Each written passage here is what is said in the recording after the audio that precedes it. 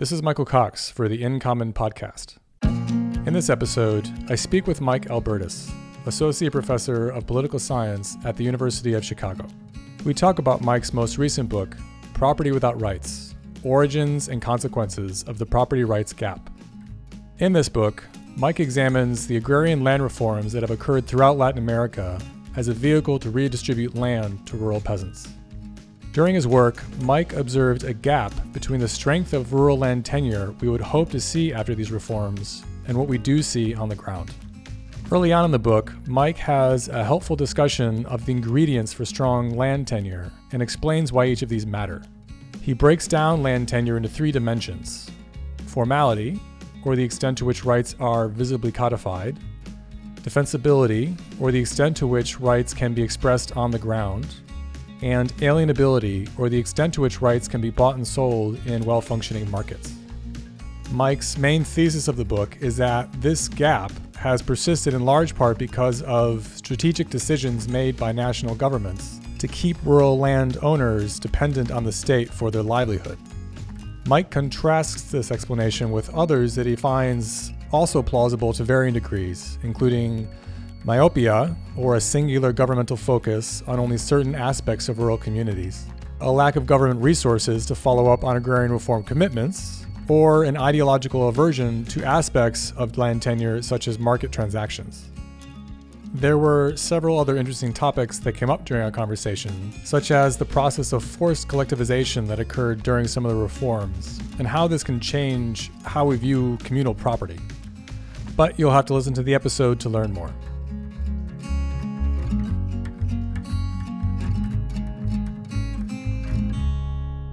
Well, this is great, Mike. As I just mentioned to you, I am really excited to talk to you about particularly this book that I've been reading through for the last, I'd say, 3 months. It looks like it was published just a year ago, and I'm looking at the reference information entitled Property Without Rights: Origins and Consequences of the Property Rights Gap, published by Cambridge University Press. Again, just last year, so 2021. Congrats on that. Thank you. Thank you. I promise it's not 7,000 pages. It doesn't take 3 months to read through if you had to read through quick. But but no, I've been enjoying it. Yeah, it wasn't because it was a slog. It was, there's always other stuff happening. So it was like, let's think more about like Latin America and agrarian reform and property rights today. Sure thing. Yeah. So Mike, before we actually get to that book, which is largely what I want to talk to you about, I'd love to ask you about your own path to where you are today. And that can mean, kind of whatever you want it to mean. It can mean your position at the University of Chicago, what led you to get a PhD. I believe it was in political science. Mm-hmm. Is that right? From Stanford. And I actually saw that I was looking at your CV, you were at what does it refer to? The Center for the Advanced Study in the Behavioral Sciences at Stanford. That's right. And I was recently there for a visit because a recent guest of ours, Steve Lansing, is there now on a fellowship. Interesting place. Beautiful area. Place. Yeah. It is beautiful. Yeah. It's one that, I've sort of been in and out of Stanford over the last 10 years, and it's one of my favorite places in Stanford. Yeah. Yeah, I went for a walk after I had lunch there, and it was just kind of serene and surreal at the same time. Yeah. You, I don't know if you encountered any tarantulas or anything like that. I used to run over there. Once or twice to hop over some tarantulas. So I can't tell if I'm happy or sad that I didn't know about that, because interesting. I did see these ground squirrels, these squirrels that just seem to live on the ground. Oh yeah. That was kind of wild. It felt like just like that species had made a mistake by not wanting to climb out of danger. But like that, right. It's amazing what you see. I had an office that was sort of facing that area, that park, and I saw quite a lot of wildlife, foxes and deer and all that kind of stuff. Yeah. Pretty cool. So Mike, when you look back at your career path so far, how do you make sense of it? What are the major decisions that you made, or the events, formative or otherwise, that you feel led you to be a political scientist and be focusing on the topics that you're currently engaged in? Yeah, obviously that's a big question. It's one that is is kind of, it hasn't been a direct path for me, that's for sure. So if someone would have told me, 20 years ago that I would be a political scientist, a professor at the University of Chicago, studying things like property rights and land, I would have been quite surprised. I started, I was really interested in math, and when I was young in high school, and I ended up and I started college studying electrical engineering and math as well. And, I was interested, though I became progressively more interested in political issues and political topics. And that evolved throughout my college career. And so while I ended up finishing an engineering degree, I also I was taking classes in political science and, fell in with a couple of advisors that helped to guide me along that path. And that actually pushed me to consider going to graduate school in political science. And so it was something that I didn't think a lot about in advance, but ended up applying as in part a way to learn a little bit more about what that would be like. And I sort of loved what I saw. And so entered into a PhD program quickly after undergraduate. And, but I went into graduate school thinking that I was going to study international relations within political science. So, war between countries and that kind of thing. Realism and what's all that that stuff. Yes, all these different, isms and, ways of thinking about international relations. But that really shifted rather quickly within the first year that I was there at Stanford. And it shifted in part because of a trip that I took. I mean, I have always sort of been moved by justice and injustice. And in the first year of graduate school, we were reading a lot of work on the relationship between political regimes, let's say democracy, dictatorship, and inequality. And a lot of the theory in political science at the time was that, democracy should deliver greater equality. And, it should channel popular demands for redistribution and for greater equality. And my brother at the time was doing a study abroad program in Chile, and I went and visited him in the fall of my first year of graduate school. And I remember, climbing up this hill in the middle of Santiago and, looking down, and you can see sort of the gleaming city in the background. You can see the backdrop of the Andes, but you can also see all these slums that are, near the base of this hill. And it was very clear the really stark inequalities that were present in Chilean society. And you see that elsewhere in Chilean society as well. In fact, it's one of the more unequal countries on earth. And so when I came back from that visit, I started looking into or thinking about that a little bit more. I'm wondering if that was something that was sort of unique to there, or if that was true throughout the Americas more broadly. And I found that it was, in fact, true that Latin America is, one of the most unequal regions on earth, if not the most unequal region on earth. And, many of the countries that comprise the region are really, really, one might say grossly unequal. And, that's in spite of longstanding democracy in the region. And so I started thinking more about that and thinking about, why that would be the case, why it is that you had large populations that are, poor or lower middle class, and why they're not able to translate their vote into better, social and economic conditions. And in the process of trying to answer that question, I realized that a lot of the data that are out there on inequality and on redistribution are just not very good. Our historical data are lacking when it comes to that. And furthermore, the way we think about inequality and redistribution in the United States and Western Europe is in thinking about things like taxes and transfers and spending and all that sort of thing. And historically in most of the developing world, that's just not where most of the action is happening.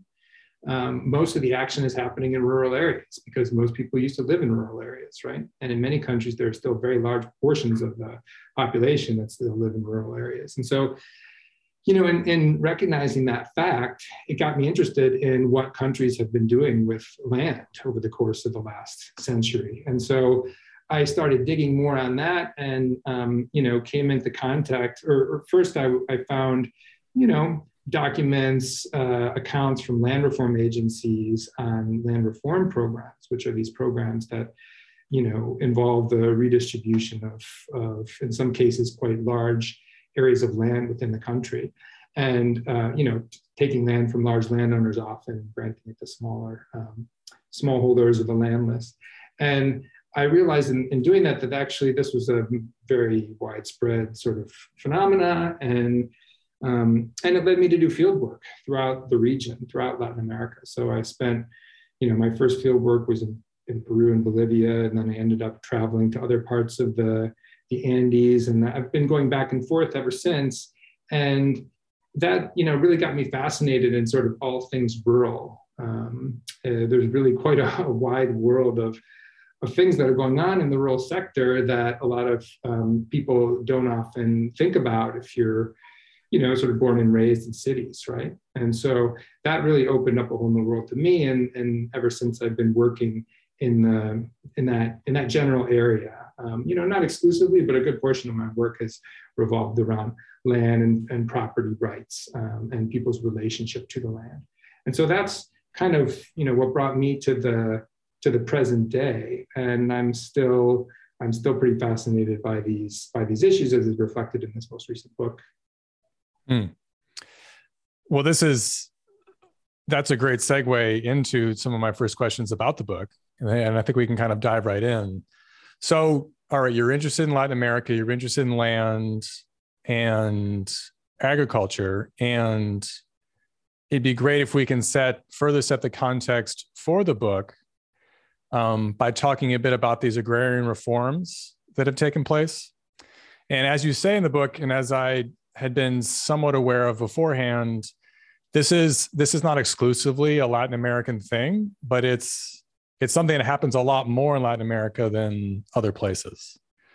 So could you talk to me about, what is an agrarian reform in Latin America specifically? Sure thing, yeah.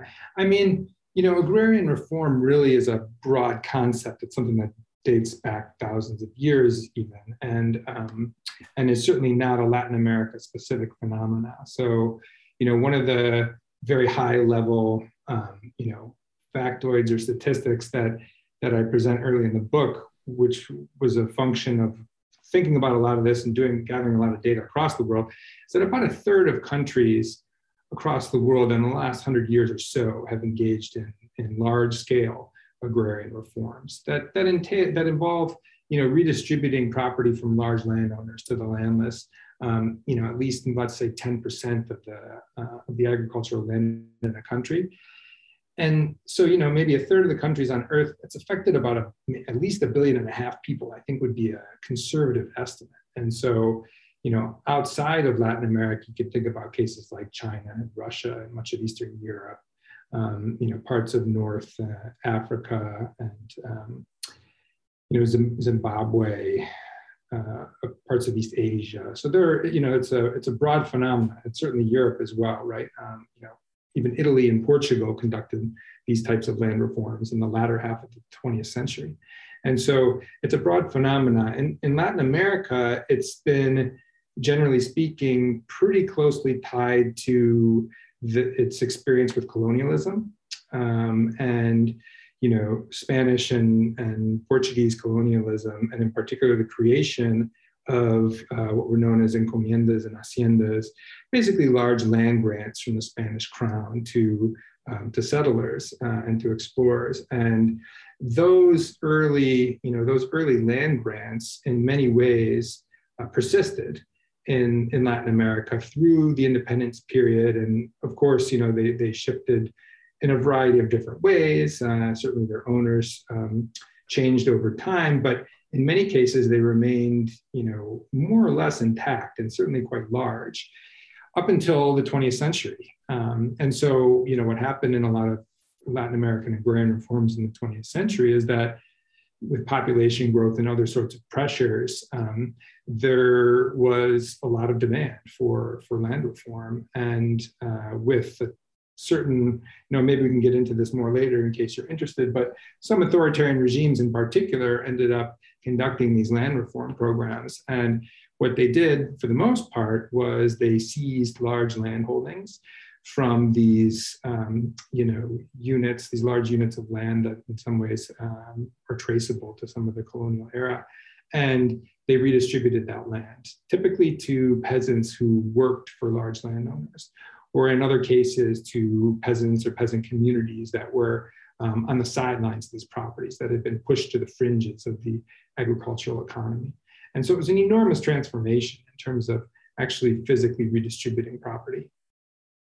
I remember that part of the book where you talk about, and this plays a large role in your book, the difference between regime types, more democratic regimes versus more authoritarian regimes. And is a part of the story with the authoritarian regimes, is it part of what they're trying to do is kind of disenfranchise rival elites who are owning a lot of the land? Yeah, that's a key element here. I mean, I think what's kind of unique and interesting about, the streak of authoritarianism in the 20th century in Latin America is that, in some countries, in some periods of time, it brought into power social groups and military officers, et cetera, that were not drawn from the traditional economic elite. And that was something that was pretty different from, let's say, the prior century, right? And so not only were they not drawn from the traditional economic elite, but they were in certain ways threatened by the traditional economic elite.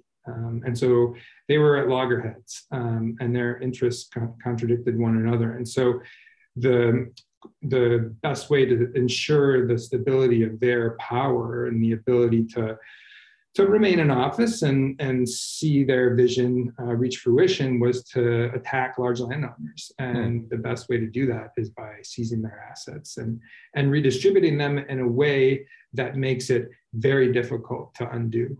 Mm. Yeah, I was kind of interested in following up on that because the concepts of politics and power seem to be really important in the story that you're telling in terms of what happens after the agrarian reforms, but also in terms of what motivates them in the first place a lot of the time. Mm-hmm. So, okay, with that said, I'd love to tackle these two ideas that are contained in the title of the book. So one is this property rights gap, which to me was the concept that kind of stuck out the most. And this related idea of property without rights as a way of kind of expressing what the property rights gap is about. Could you talk to me about what the property rights gap is and its relationship to these agrarian reforms?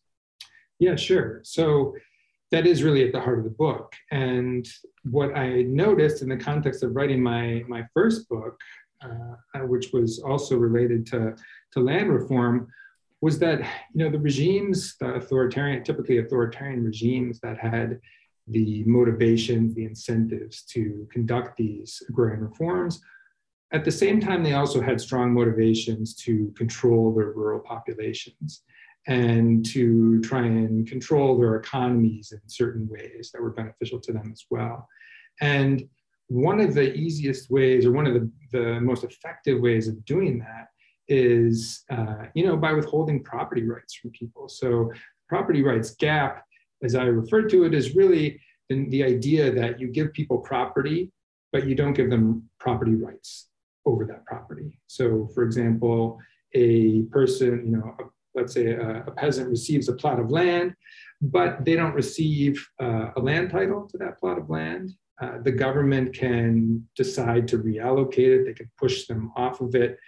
It's difficult, therefore, to defend against encroachment. And they can't necessarily do what they want with the property either, right? So even if they hold the property, they can't necessarily sell it to someone. They can't lease it to someone, et cetera. So they're sort of, in some ways, they're stuck, right? They have this piece of property that they want, but on the other hand, they can't necessarily do what they want with it over time. And that's, that ends up being a critical part of the political story, because it's very useful for any regime, frankly, or any politician to be in that circumstance vis-a-vis people living in rural areas. Okay. And so to make it clear, and I'm realizing this gap then is between what the level of rights one might think would be there based on this agrarian reform happening, and what's actually granted ultimately to the farmers on the ground. Sure. Yeah, that's exactly right. Or, another way of thinking about it is, the discrepancy or the gap between, de facto ownership and the rights you might actually have over the property. Right. Yeah. Because I saw, and this is the next thing I'd like to unpack with you. Right. So one thing that's lacking here is more formalization. And I'd like to ask you about what you see as the components of secure property rights that would kind of fill this gap. Because it sounds like in one word I would use to describe what you're saying here, Mike, is that it sounds like the peasants kind of had usufructuary rights to something was ultimately still owned by the state. Like they had very limited rights. And so they could only use it for certain purposes and really couldn't do a lot else with it. So there's three main criteria that you talk about that seem to be kind of constituting this gap. The absence of these criteria for secure rights is what constitutes this gap in my understanding. And I'd like to unpack your understanding of these. So one is formalization. And I think to a lot of listeners of this podcast and, folks who study the commons and institutions, we think about formalization a lot. And right, it's partly based on this distinction you just made, right? So just there's a difference between de jure and de facto, and just because something's written down doesn't mean it's actually happening in the world. I think a lot about paper parks. Just because you put some boundaries down on a piece of paper doesn't mean there's an actually enforced park there. But in this case, it sounds like part of the problem itself is it's not just that there's formalization and the reality hasn't caught up. It's that we're also just under formalized to begin with. So there's that piece, and I'll list the next two, and then we can go through them. So the other one is defensibility, or the idea that the rights are defensible, which was newer to me. I think about formalization all the time, and defensible felt kind of like a cousin of formality, but also different. So I'd like to unpack that a bit. And then the third one, alienability, is also, again, very familiar with me. If I remember your discussion of this right, your alienability comes, probably doesn't initiate, Ostrom and colleagues didn't probably come up with this term initially, but certainly they use that same term. So you're using alienability the same way that I use it and the way a lot of commons folks do, which is kind of tradability. The idea that you can alienate rights from yourself. They can be alienated from you. And so that's about having kind of well-articulated markets in land and land rights. And that part I understand pretty well. But your take on it's different than my kind of default take. And so I'm interested in talking to you about that. And actually the fourth piece that you kind of go through is this idea of individual versus collective rights and how they relate to this idea of secure property rights, which of course, folks studying the commons think about individual versus collective rights all the time.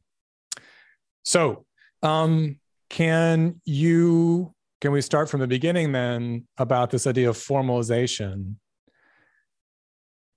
What's the concern with the under-formalization of peasant rights after these agrarian reforms? Yeah, the main concern is the one that you mentioned, which is that people for the most part are put in a situation of having usufructuary rights. So, the state is typically holding the actual property rights. So let me give you an example, right, where I've done a lot of work is Peru. So, 1968, there's a military coup in Peru, military regime comes into power. Within a year, they start this massive agrarian reform. They end up redistributing about half of all private property in the country. For the most part, landowners aren't paid for it, and the land goes to peasants, often peasants who work on it. Sorry, Mike, they are or are not paid for it? For the most part, they're not paid for it. Okay. To the extent that some are paid, they're paid with these agrarian bonds that they're actually still litigating in courts for the most part. So most landowners were never paid. To the extent anyone cashed them, they were less than pennies on the dollar. So land was more or less confiscated. But from the perspective of peasants, then it's not like they received land within these cooperatives. And what the government did is they ended up creating they expropriated about 25,000 large properties. And then they stitched together these large properties into cooperatives. They created somewhere around, I think, 1800 or so cooperatives. And so a cooperative would typically have multiple, former properties in it.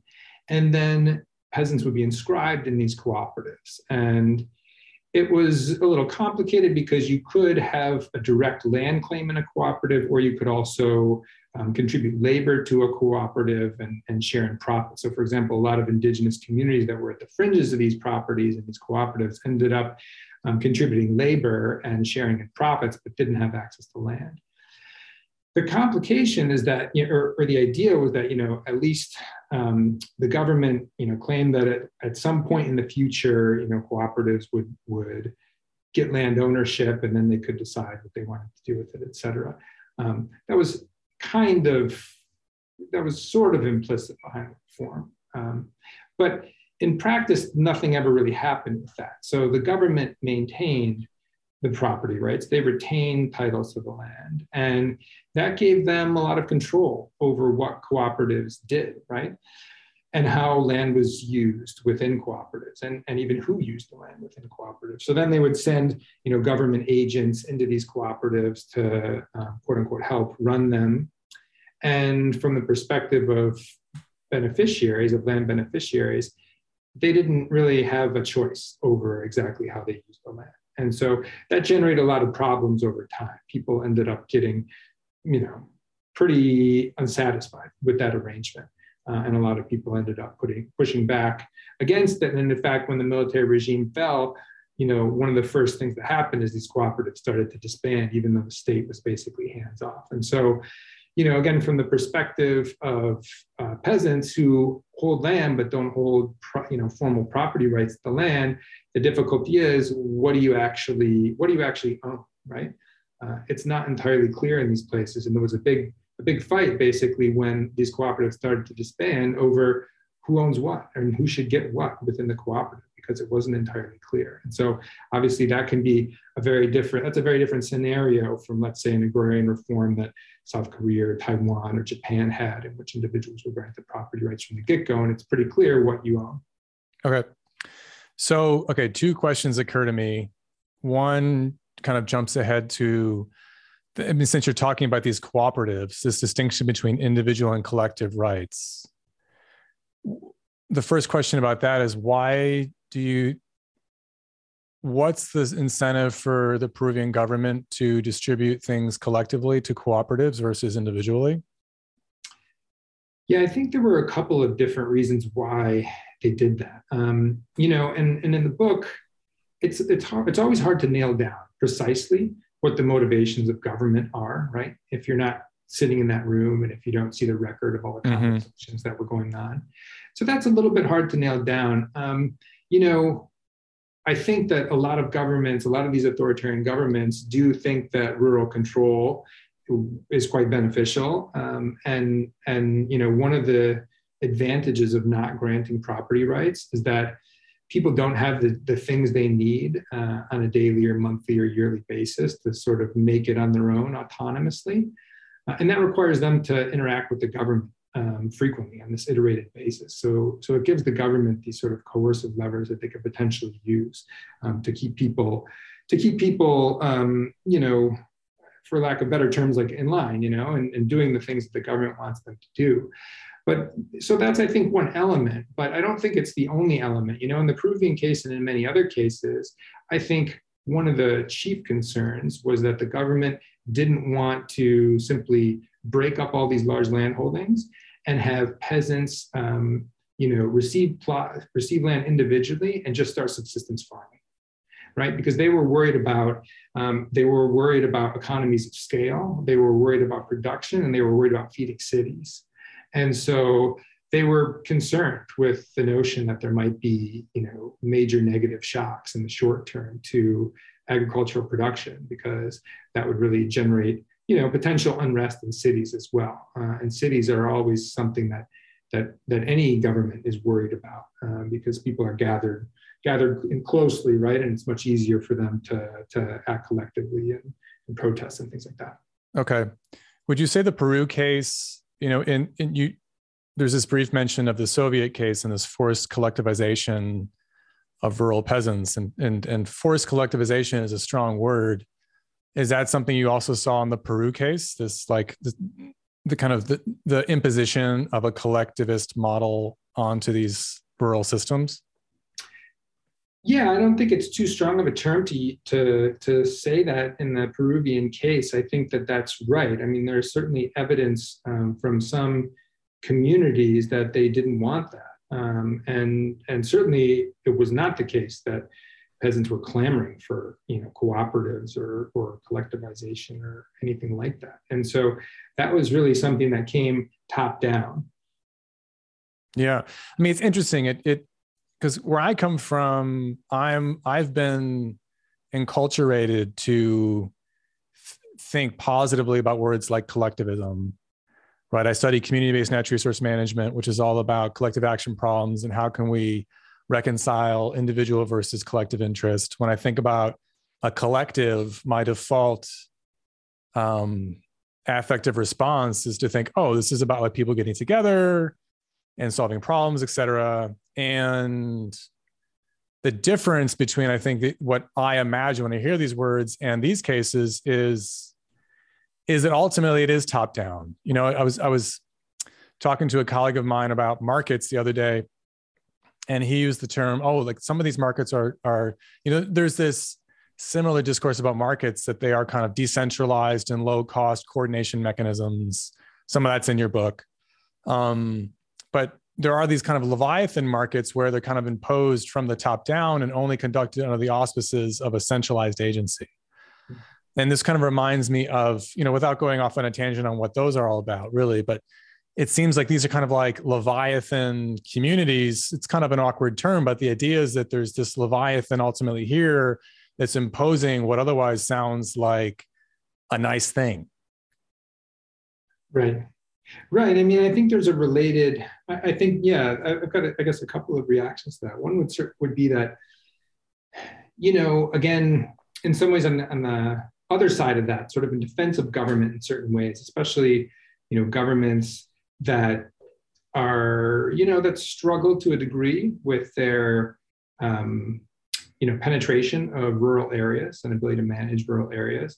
I mean, all of a sudden trying to manage an economy of millions of smallholders is not necessarily an easy thing. So turning on a dime like that is not something easy. I think, that was also behind the government's idea of keeping things at a larger scale, is that it's much easier to manage them, at least initially, like that. And another component of this, though, is to say, I mean, I think it would be too far. I would be going too far to say that everybody wanted individual rights. I don't think that's right either. I would just say that people didn't want the sort of government structures that were built. And so, I mentioned previously in the case of Peru, right, that there were also, a lot of indigenous communities, and in those communities, some of which were inscribed in cooperatives in different ways, they didn't want individual rights, right? Neither did they necessarily want the cooperatives as such, but what they wanted, and from their perspective, was essentially land restitution, right? So, their land, they had been pushed off their land in many cases through the colonial project or in the aftermath of that, in the early independence period. And so they saw this as an opportunity to recuperate ancestral lands, right? And so they did not want that to be done at an individual level, but neither did they want to be forced into these, kind of rather artificial cooperatives with a lot of other groups. And so there was kind of this implicit hierarchy in many of these cooperatives where, the people who were best off were actually the workers who were working within the former haciendas on better lands, and they ended up, being more central within the cooperatives, and these indigenous communities were kind of at the fringes. So there's definitely tensions with that as well. Okay.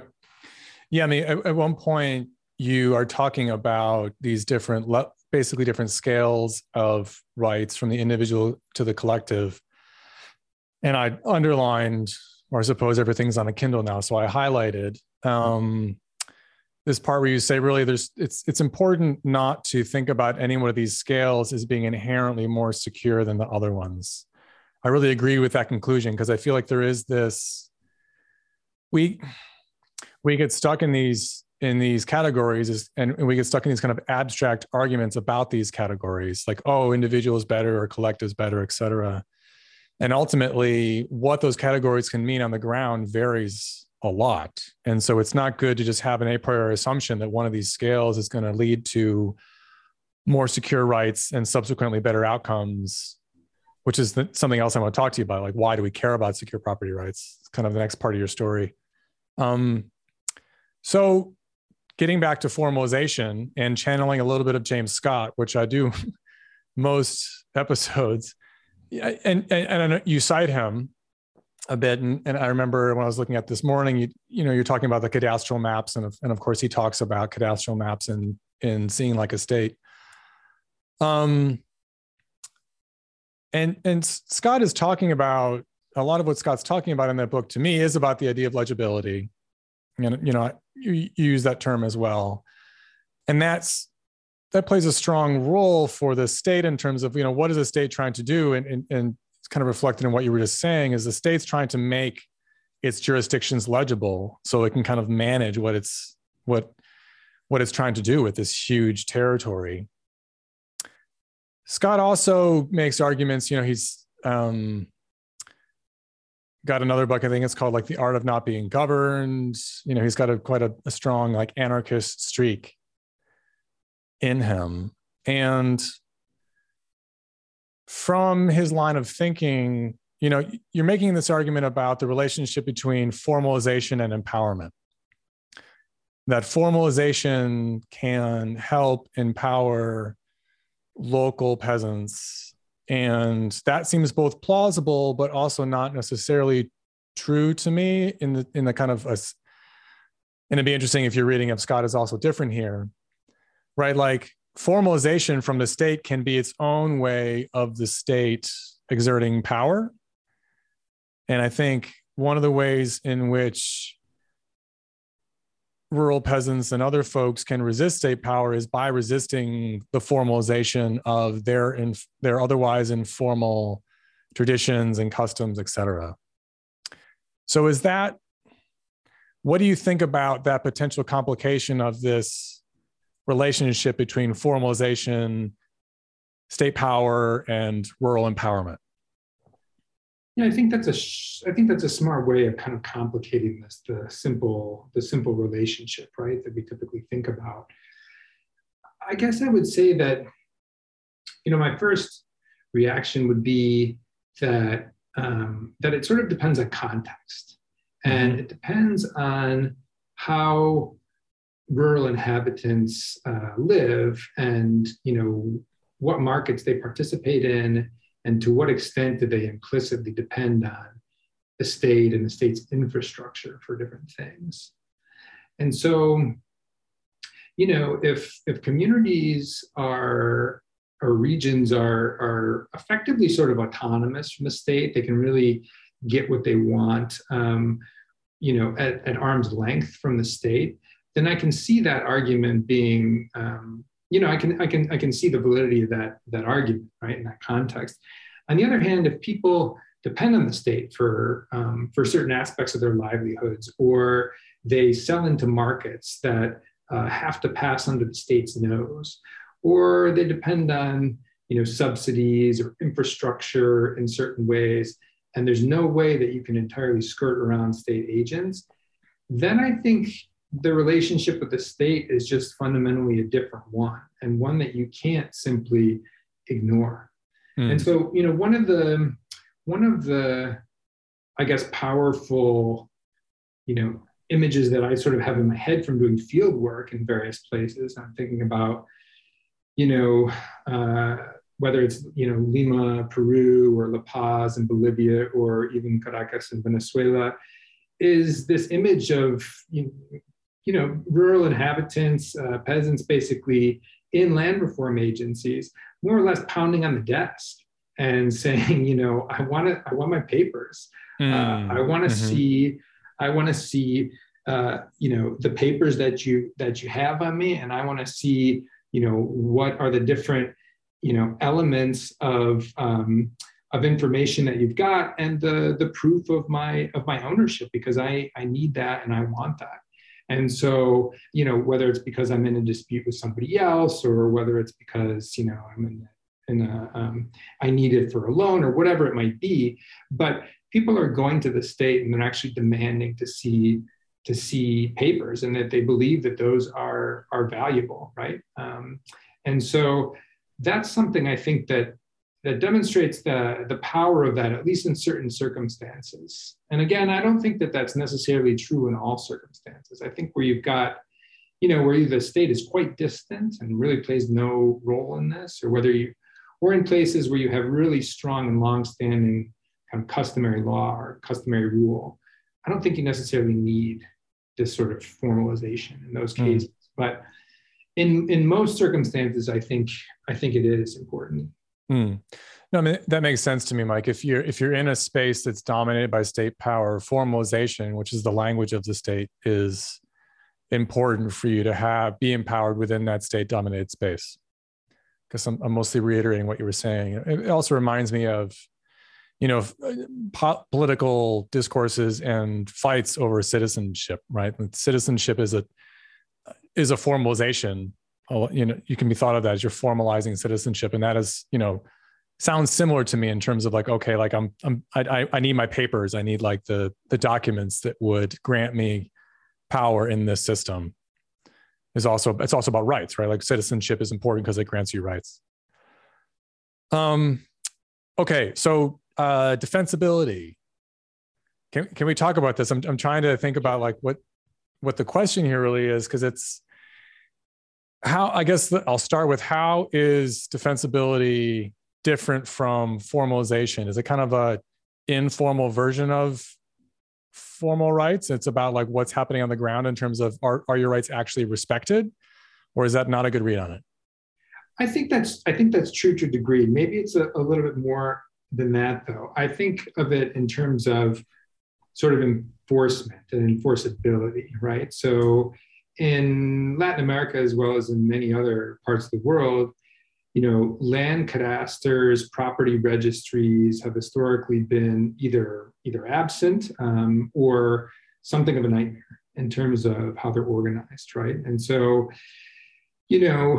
or maybe they're organized at a regional level and not at a national level, and regions vary in how well they kind of record rights, right?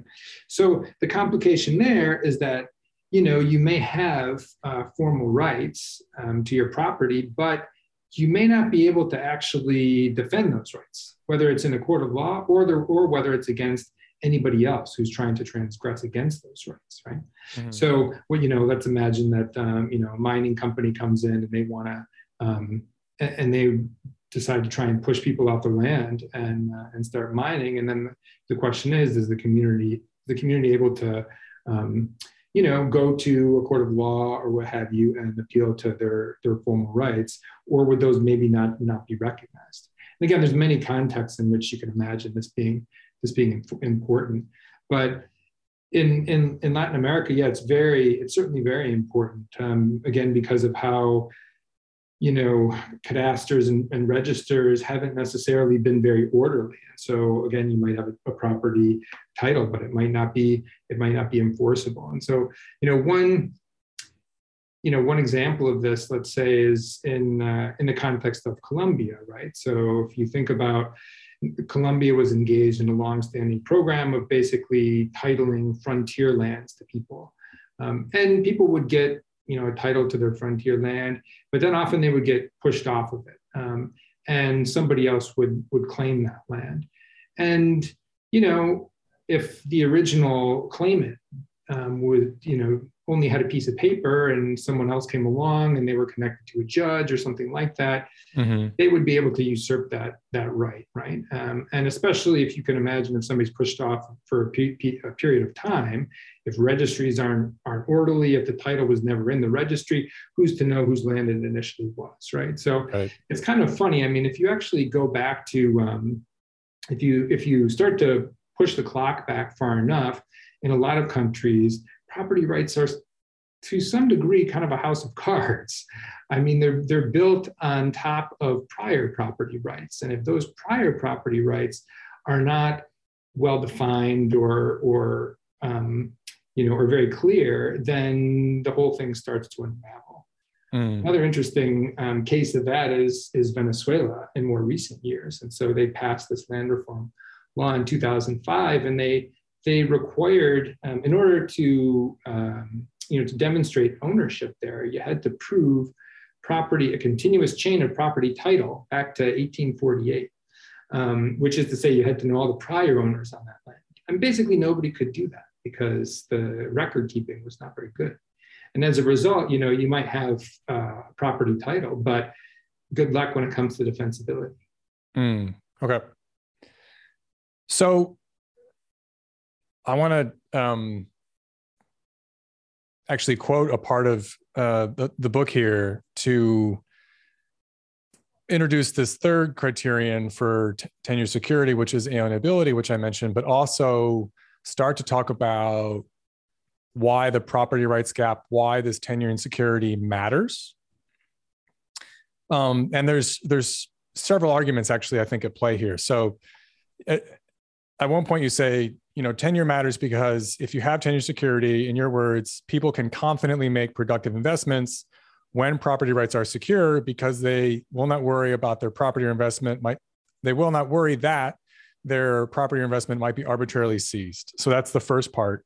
And that makes a lot of sense to me. It's this kind of shadow of the future idea that I'm used to based on, the discourses about the tragedy of the commons. Why do we need ownership? Well, we need it because if no one owns anything, then no one can benefit from, future, no one can benefit in the future from their stewardship decisions now in the kind of tragedy of the commons narrative.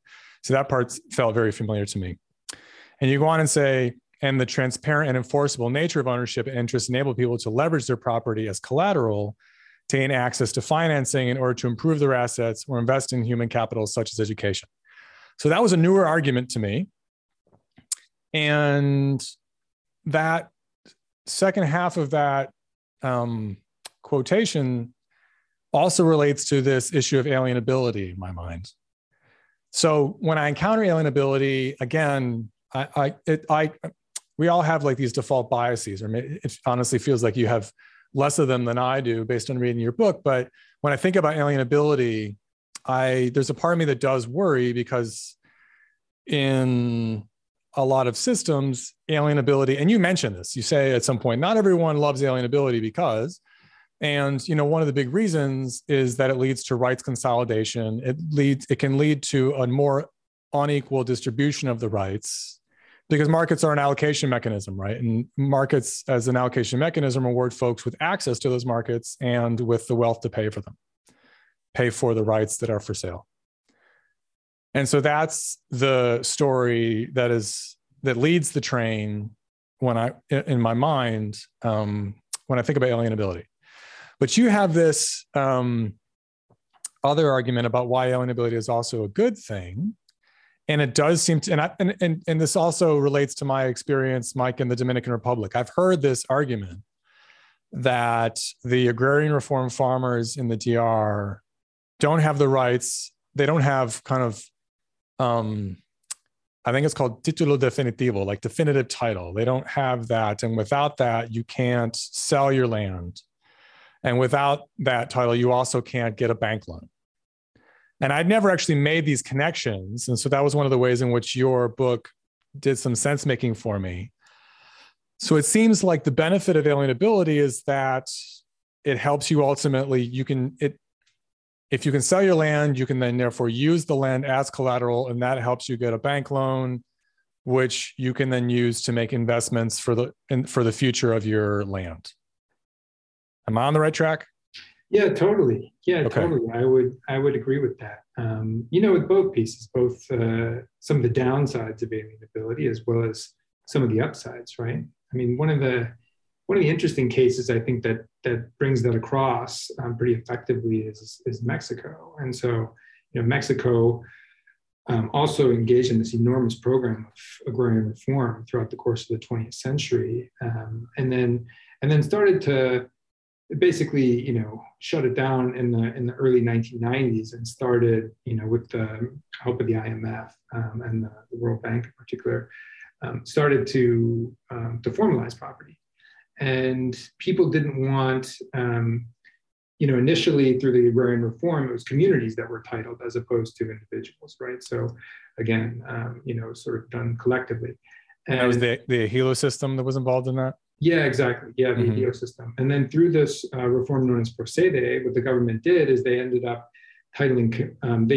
layering rights. They titled communities, as well as plots within communities, as well as houses within communities. And they also left it up to communities to decide whether, by vote of the community, they wanted to split up the community that became legal, and devolve lands to individuals. And very few communities did that. But communities really did want the rights, the layered rights that they got. And so I think many communities are nervous about this alienability, right? Totally. On the other hand, there's no question that I think that it really does help with some of the things you mentioned. And this is probably, it's certainly the terrain of economics, right? And thinking about, leveraging your property as collateral for loans and credits and things like that. And there's a lot of evidence of that being really effective, including for rural inhabitants, right? To make investments in things for the longer term.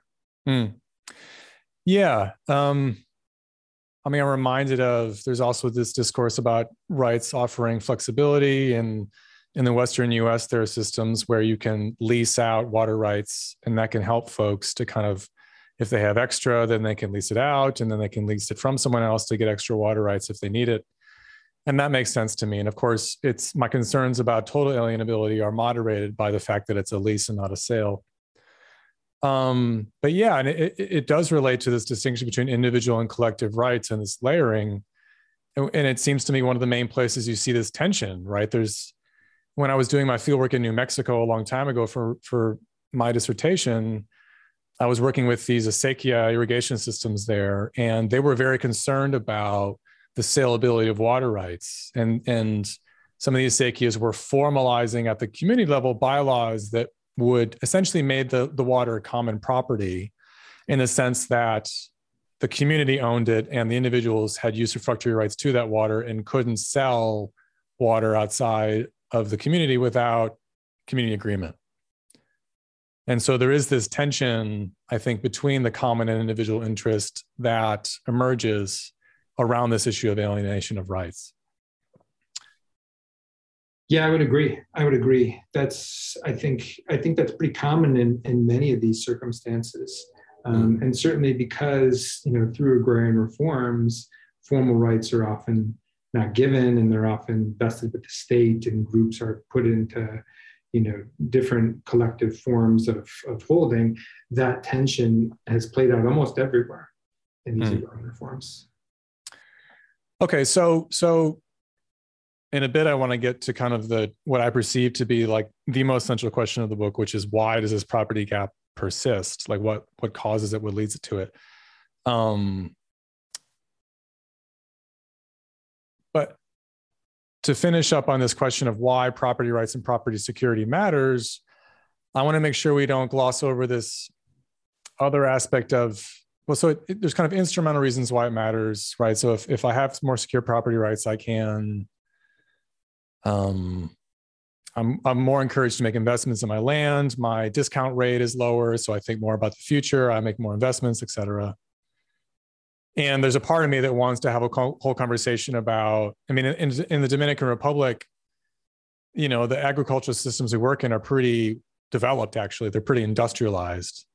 And in my own mind, I wonder, do we want the farmers to be able to take out the loans that they can to kind of further entrench themselves in this industrialized farming system? And that leads to this whole discourse of like, well, is everything is all development created equal? Having just mentioned that, my main question is actually about this issue of kind of rural empowerment per se. I mean, does that play a role in, because I feel like we can often get tied up in these kind of instrumentalist views of the importance of property rights, like, oh, it helps me take care of my land, but it's also simply about the distribution of power in a system. And so is that important to you in thinking about the importance of tenure security, that it also simply represents a different distribution of power in these communities and societies? I think so. Yeah, I think that's really important. For example, one of the findings that I have in my book is that countries that generate these property rights gaps and that sit on these property rights gaps for a long time end up generating really severe urban-rural inequality. And they often end up effectively constructing barriers to migration as well, right? From rural to urban areas. That becomes more difficult, whether because it's sort of more formally enforced, like in China, or whether it's a de facto thing that is a consequence of poverty in rural areas, right? So I think that granting people, property rights is a form of rural empowerment. And what's kind of ironic is when you do it and you do it right, oftentimes some of these, there's a big transformation in the countryside, and oftentimes some of the stickiest rural issues end up resolving themselves over time. So again, to point to the poster children for land reform success in, let's say, Taiwan, South Korea, Japan, what you had there is, again, recipients received property rights, and and farmers ended up doing well for themselves, and they ended up being able to afford to send their kids to school instead of keeping them in the fields. And within a couple of generations, that really led to total transformation of those economies. And so I think that is a story of rural empowerment.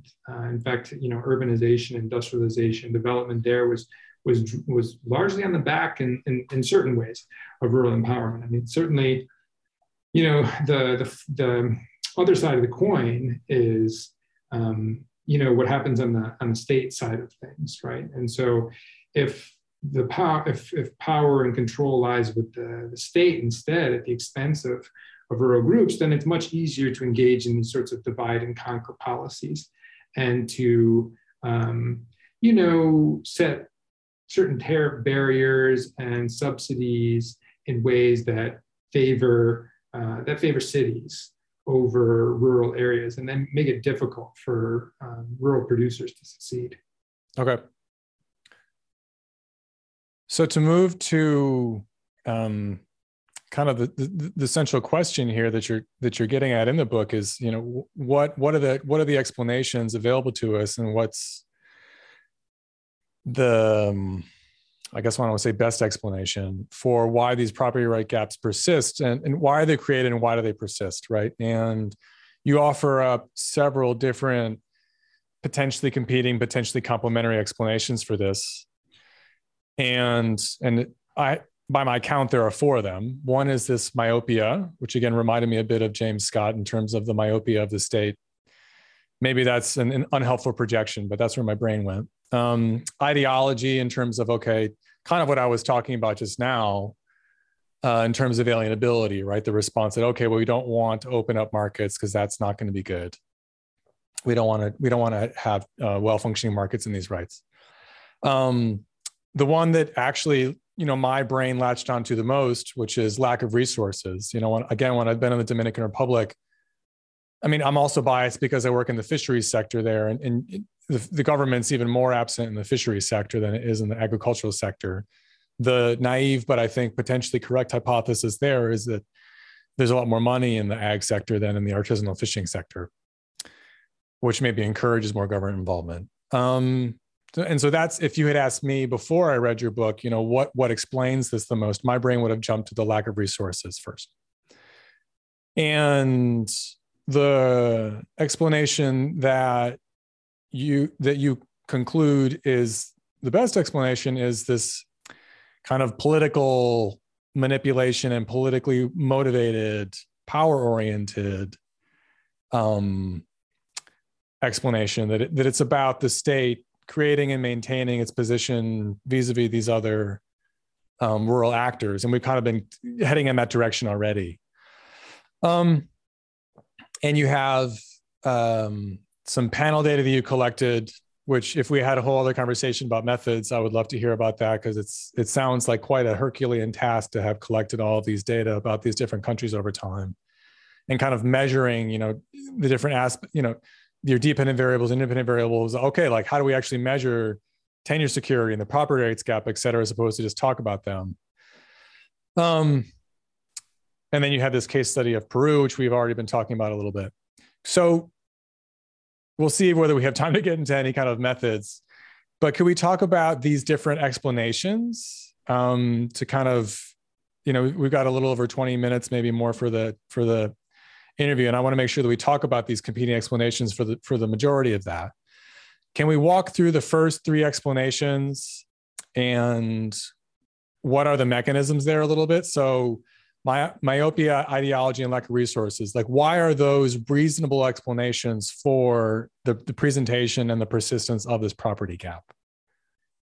Yeah, I think all of these are actually reasonable explanations. And actually in the book, I find evidence for some of them as well, sort of at a more systematic level, but I think all of them operate to a degree in different cases.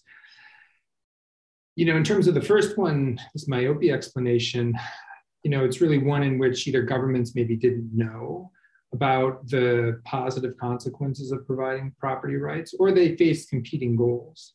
Things like I mentioned in the Peruvian case, let's say maintaining economies of scale in agriculture, or avoiding land reconstitution or reconcentration. So those would be some reasons why governments might not want to grant property rights out the gate. And I think there are elements of all of that we see in the cases, right? It's certainly the case that conceptions of property rights and our understanding of property rights has shifted pretty radically throughout the course of the last 100 years. And so the paradigm of property rights now is very different from what it used to be, right? And I think governments are right to a degree to be concerned about some of the dislocations, the short-term dislocations of major restructuring, whether it's in the countryside or industry or elsewhere, right? So that's the first explanation. Again, I think you do see that in some places, especially this point about maintaining economies of scale in agriculture. The second one about ideology, I think that's also an important one that we see evidence for. There's no question that many governments were, for ideological reasons, averse to the notion of alienability and supportive of the notion of collective rights, right? So particularly communist states, those would be obvious ones in which, the government felt like it was important to have the means of production owned by people more generally, and to have resources held at a collective level as opposed to at an individual level. I think it was also useful for a lot of those governments actually in terms of trying to kickstart certain forms of industrial development, because some of them ended up basically squeezing the agricultural sector and using surplus from that to develop the industrial sector. Soviet Union is a good example of that. The third one is about lack of resources that you mentioned, right? So again, I think this holds weight in certain cases, but of course it's difficult for some governments that are relatively weak to actually marshal the resources to be able to create a land cadastre, create property registries, keep them updated, inscribe people in them, map out property, et cetera. That's not an easy task for government. But, I guess I have the least sympathy in some ways for that argument. And the reason is because a lot of the countries that actually implemented these large agrarian reforms were not especially strong governments, right? But through the course of these agrarian reforms, they were able to confront the most powerful economic elites in their country. They were able to take their land and they were able to give it to other people. And then they interacted with rural inhabitants for, in some cases, decades. So if you think about a country like Bolivia, you'd think about a country that most people would say, okay, historically very weak state, not capable of doing many things, but completely overturned how agriculture was conducted in that country starting in the 1950s through the 1980s. And so that's not an easy state task. And so, I think that governments that are able to do that aren't necessarily able to perfectly provide property rights, but they, in many cases, are able to do a pretty good job. And so, those are the kind of other arguments out there for why you might get these property rights gaps in land. Okay. And one follow-up there about limited resources and myopia. Can we say there's a connection there between those? Because I wonder whether, right, like myopia is about not thinking about a lot of the aspects of the system, focusing on a couple different goals you have at the expense of maybe a lot of other goals. And right, a standard critique, I think, of centralized governance is that it, and partly because of ultimately a limitation, it doesn't have infinite resources, even if it has a lot. And so it's going to try to economize on how it engages with its jurisdictions. And the way you do that is by being myopic. Does that connection make sense to you? It does make sense to me. It does make sense to me. And I do think that there's a natural connection to it too. And you're right to say that, no government has infinite resources, right? And no government is going to say, I'm going to, shunt 95% of my GDP or something like that into or my tax revenue into agriculture, right? And into structuring and monitoring agriculture. I mean, that's not realistic, right? And so I think that every government is going to try and economize to a degree on things. And so that does militate in favor of these economies of scale. But I think, again, one very thing that's quite notable, right, is that many countries have closed their property rights gaps. And it's not like they did so when they were exceptionally strong states. Many of them are still weak. Many of them did so at times during times of economic crisis when resources were not plentiful. And so I think many states can actually do it without a lot of. I think it's quite possible for many states to actually get a hand on that. All right, so Mike, can we turn now to some of the main conclusions of your book? This final explanation that you were exploring. Can you talk about that and also talk about the methods that you implemented to ultimately test whether that was another or the most important explanation for this property rights gap phenomenon? Sure thing. Yeah, you're referring to basically the principal argument that I make is that there's something that's overlooked in those other three explanations, which is the incentives of government, right, to actually withhold property rights. And so, we might think that property rights are provided where they're able to be provided, but in many cases, I find that when in fact they're able to be provided, they are not. And there's a strong political logic to that. So, as we've talked about a couple of times already, just in brief, a lack of property rights grants governments leverage over people.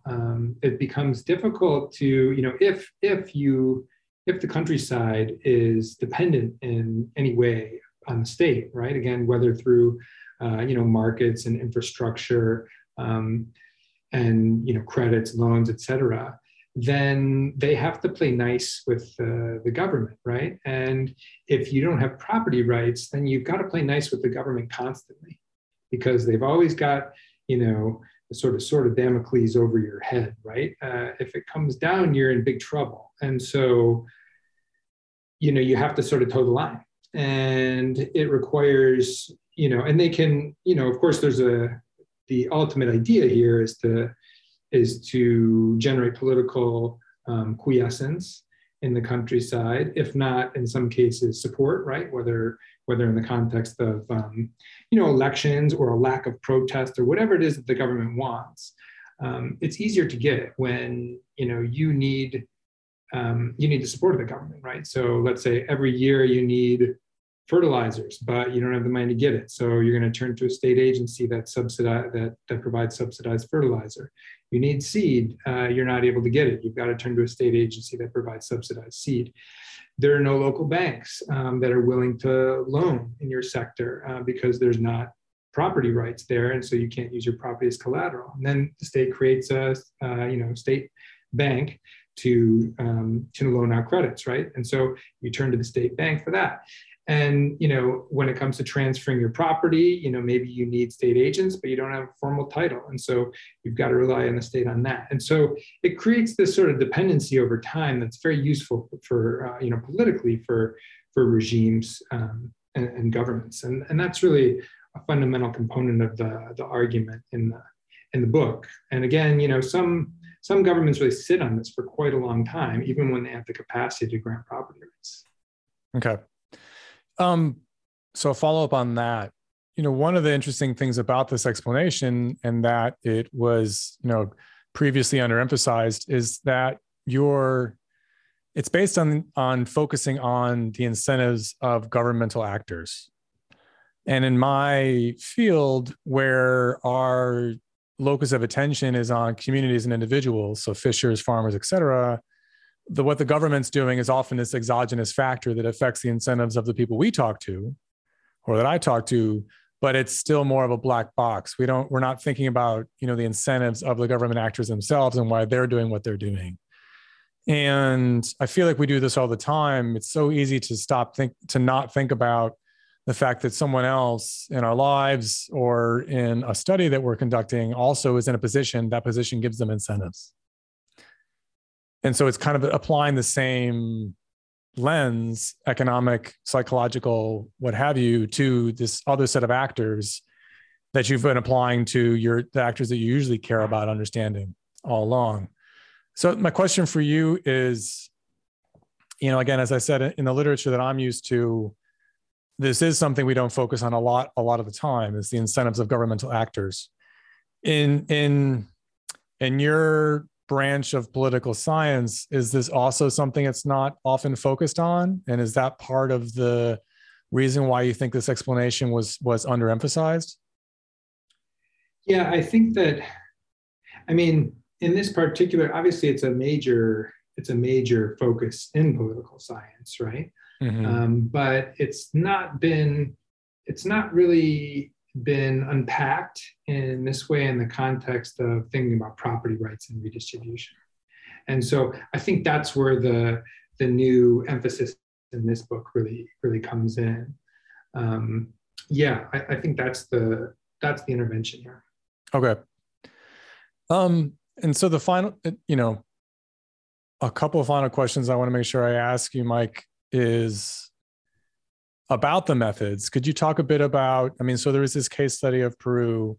Could you talk about how you went about constructing this data set? We don't have to do a deep dive, but there will be some listeners who are, who know what regressions are and would be interested in kind of hearing a bit about how you went about actually testing these questions. Could you talk a bit about how you collected the data and ultimately analyzed it to answer this question of what are the explanations for this gap? And actually, we also want to talk a bit about like authoritarian versus democratic regimes, which seems to be another part of like your conclusions based on that analysis.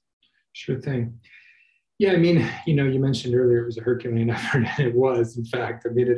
It's basically kind of a decade-long project, gathering all these data, right? So a lot of it, the sort of country level data that I gathered is data that I typically gathered from archives or directly from land reform agencies who have maintained records on the lands that they have expropriated and the lands that they've redistributed. And sometimes those records are actually really pretty good. So there's this kind of higher level data. That has to be paired with then data on property rights. And so that comes also from other, both from archival sources as well as from, legal sources and legislation and things like that. And then there are, kind of individual level case studies, right? So you said, for example, I do a deep dive in Peru, in which I look at this at a much more localized level. And in that case, that entailed having to reconstruct what happened with the agrarian reform. What lands were actually expropriated, what lands were redistributed, And the government kept pretty meticulous records on that. One thing that's kind of great about some of these military governments from the perspective of studying them is that they're nothing if not meticulous. And so they actually published each and every one of these expropriation decrees, and with details on where the land was at, who the landowner was, and how large the land holding was, and all that kind of stuff. And so I was able to reconstruct that. And then I was able to pair that data with subsequent data on some of Peru's land titling agencies. So, the land reform happened in the 70s. Come the 1990s, 2000s, the government tried to close the property rights gap and, formalize a lot of this land and grant land titles to people. And so I was able to get data from those agencies as well, and localize it and overlay it effectively with the data on where land was expropriated and redistributed, and kind of reconstruct where this property rights gap was closed most quickly in places where it lingered longer. And then I tied that to some of the outcomes in terms of things like, inequality and poverty and development, things like that. And so you mentioned earlier in this interview, Mike, that you've spent a fair amount of time in some of these countries. How many countries did you ultimately study here? So this book covers, in terms of the data that I've been talking about here, it covers all of Latin America for back to, the early 1900s. And I conducted research myself in about half of those countries. And then I did, archival research and, was in contact with land reform agencies and many of the others. And, so again, it was a pretty big effort. And I also have in the book, for those listeners who might be interested in some other regions of the world as well, right? So there's some I did this at a less sort of detailed level, across the globe as well, relying on a lot of secondary sources. And I actually did conduct research in China and Portugal and later on in other parts of Europe as well. So there's data from those places too, which kind of square with what I find in Latin America. I mean, what version of this question do I want to ask? I just want to kind of exclaim that it's an impressive amount of work that seems to just have to be behind this, just to get to all these different places. And, people, I imagine, aren't just giving you the data, even if it's there. You kind of have to be a person that they're like, okay, well, fine, I'll give it to you. Yeah, I sat on a lot of benches outside of offices until people couldn't ignore me anymore. That's for sure. Yeah. I don't know if it was the engineer in me or what that led to this sort of systematic approach in which I wouldn't take no for an answer and wanted to systematize everything. But yeah, it required, building relationships and actually being there and and really learning from people as well, right? Because a lot of this, I learned a ton just by talking to folks who had been part of the process and people who manage these programs and people who were affected by these programs.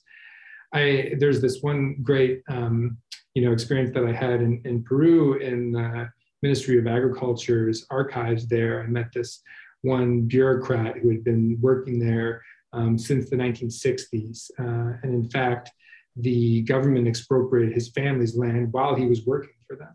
And he invited me over to his house at one point, and he showed me this duffel bag full of documents of all the different property titles and all the proof of ownership and all this kind of stuff.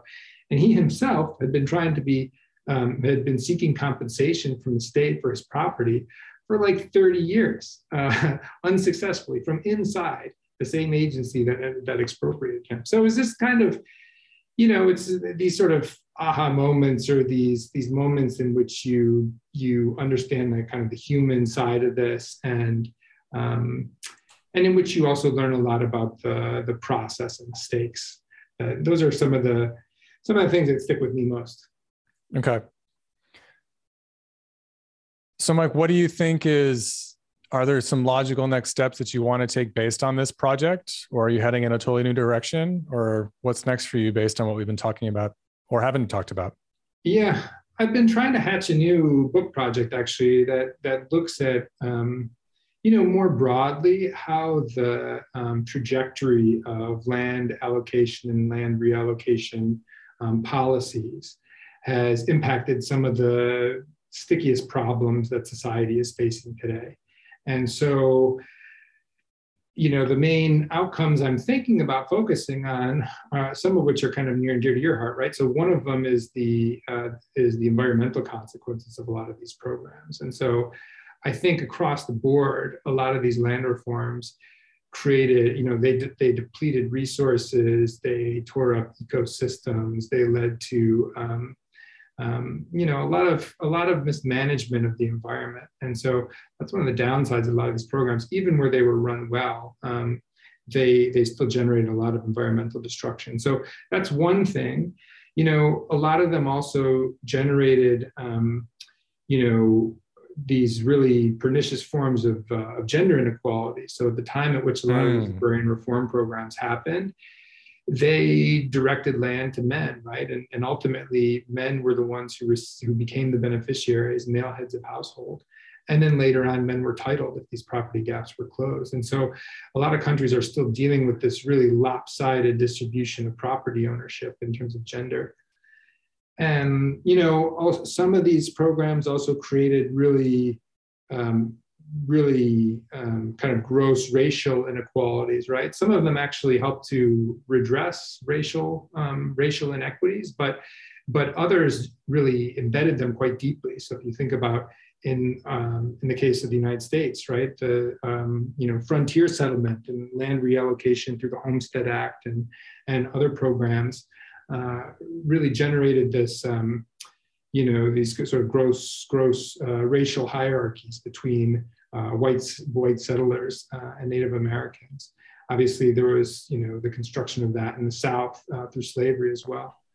And then finally, in terms of thinking about underdevelopment, so one of the things, and this is a little bit closer to the book project and what got me thinking about this to begin with, but or the previous book that we've been talking about here, which is that a lot of these programs generated underdevelopment in the long term. So they, where property rights gaps were created, they paved the way for economic stagnation and different forms of underdevelopment. And so, the new book project is trying to look at all these different outcomes and then thinking about how some of the policies that are on the table right now in terms of the management of land could help to redress some of those problems that were generated initially. Wow. I mean, yeah, that's a really interesting and important set of ideas. I'll look forward to reading the next book. Great. Thanks. Yeah, it was a lot of fun chatting, and thanks for inviting me. Yeah. Mike, before we wrap up, are there any final threads, things you want to make sure that we talk about that we didn't get to? Not off the top of my head. I mean, I guess maybe I would ask you a question, which is, what were maybe one or two things that resonated with you most from the book in terms of, you said you were doing some work as not only in fisheries, but also in the rice sector in the Dominican Republic. Is there one or two things that you encountered there that you felt like the book shed interesting light on? Well, the first thing that comes to mind is something I mentioned earlier in the conversation, which is about the role of the importance of alienability. Was one of the more challenging parts for me because, again, I have maybe too much of a default negative valence about alienability because of because of the consolidation of rights issue. And the last time I was in the Dominican Republic, I was talking to this fellow who works at the Dominican Agrarian Institute. He works there, and he was saying that he was concerned about this kind of consolidation that seems to be happening. And so for me, that's like foremost in my mind about a challenge that's being faced there. But then, and I'd always heard about the need to have stronger titles so that you could get a loan. And I'd never really connected some of those dots about the fact that the alienability is what's connecting the stronger right with, the ability to use your land as collateral to ultimately get your loan. And that was probably the single most important thing for me in terms of like making sense, having your book help me make sense of my own field site. The formalization too, I mean, the kind of double-edged sword that formalization can be in terms of both helping people or harming them, depending on what about them is being formalized and by whom, and whether or not they're, again, like already a bit under the thumb of the state or not. That was another part that kind of made my brain do a lot of work in a good way. Great. Yeah, no, but I mean, again, like I really loved reading the book. It's been one of my favorite parts of this kind of podcast project, is that it's a nice excuse to do some interesting reading and then talk to interesting authors. That's great. Well, yeah, thanks again for inviting me. It was a fun conversation. I really appreciate it. It's nice to unpack it and also to be, pushed along certain dimensions, right? To make me think a little bit more about some of these elements and how they might relate to one another, especially from the perspective of a different field. So that's great. Yeah. I mean, this is, there's so much talk about interdisciplinarity, and it's enough work just to get like different social scientists to talk to each other, let alone like in my field, we talk about, like social ecological systems. And it's like, okay, but the social part is, there's a lot of different groups in that word that don't necessarily get along or talk to each other all that right. often. Right. Yeah, no, that's definitely true. I mean, it's the same in terms of studying property rights, right? There's this sort of a bit of a political science approach, and then there's an economics approach, and those don't always square with one another. And so one of the things that was interesting for me in writing this book was learning and thinking a lot more about how those do in fact relate to one another, bringing kind of the power element again into this property rights. Yeah. I mean, I think something else that I'm still trying to digest is I've been reading a little bit more about the Soviet case, this forced collectivization and the kind of Leviathan common property regime is something I'm just needing to think about more. And you mentioned, issues of inequality in the United States. And one of the things I've been thinking about a lot recently is the emphasis, the overriding emphasis that U.S. law and policy gives to individual property instead of common property, and how that systematically disenfranchises a lot of folks who historically, including Native Americans, had depended on some common property rights regimes. It's very difficult to own things collectively in the United States. And so for me, there has been this discourse about the importance of collective property as a form of traditional and local empowerment. And so entertaining this, alternative discourse about how forced collectivization as being something, the common denominator maybe for me is that what's problematic is this top-down imposition of a particular regime, regardless. That's the common problematic denominator. And so maybe that matters more than like what you're calling the regime, whether it's individual or collectivist. Because again, most of the systems I go to, even if they have common property, they all have individual property too. You don't make a system work without, in my case, both of them. Like the pastures might be common property, but like the individual farm fields are always individual. Mm-hmm. And so again, I think it's needing to get beyond this kind of panacea mentality, we call it in my field, of, okay, this is the best thing. And so we're going to promote that type of property versus the other ones. It's kind of, as you said, you said it's all about context. You said some version of that. And that can sound like this, like gloss. It's just like, well, fine, context matters again. But ultimately that's where we end up, right? Is that context does matter.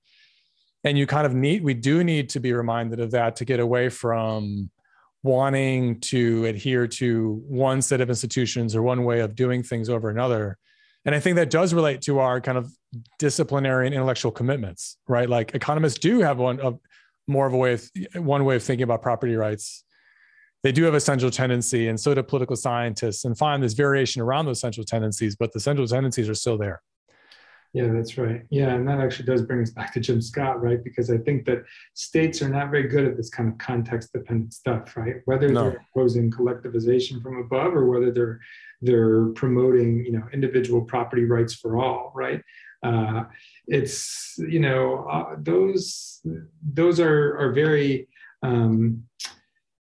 those are very sort of exclusionary kinds of systems, in the sense that like the government has one particular idea about how it wants property rights to be structured, and if you're not within that framework, then you're in trouble, right? And so governments are rarely good at this kind of context dependent stuff. Yeah. Well, on that note, Yeah. This is really great, Mike. Again, Yeah. I appreciate your time. This was a great conversation. I learned a lot from the conversation and from reading your book. Cool. Great. Yeah. Thanks again for reaching out. It was a lot of fun. And yeah, hopefully we'll cross paths again soon. Thanks for listening, everyone. As always, you can find more episodes as well as entries on our blog on our website, incommonpodcast.org.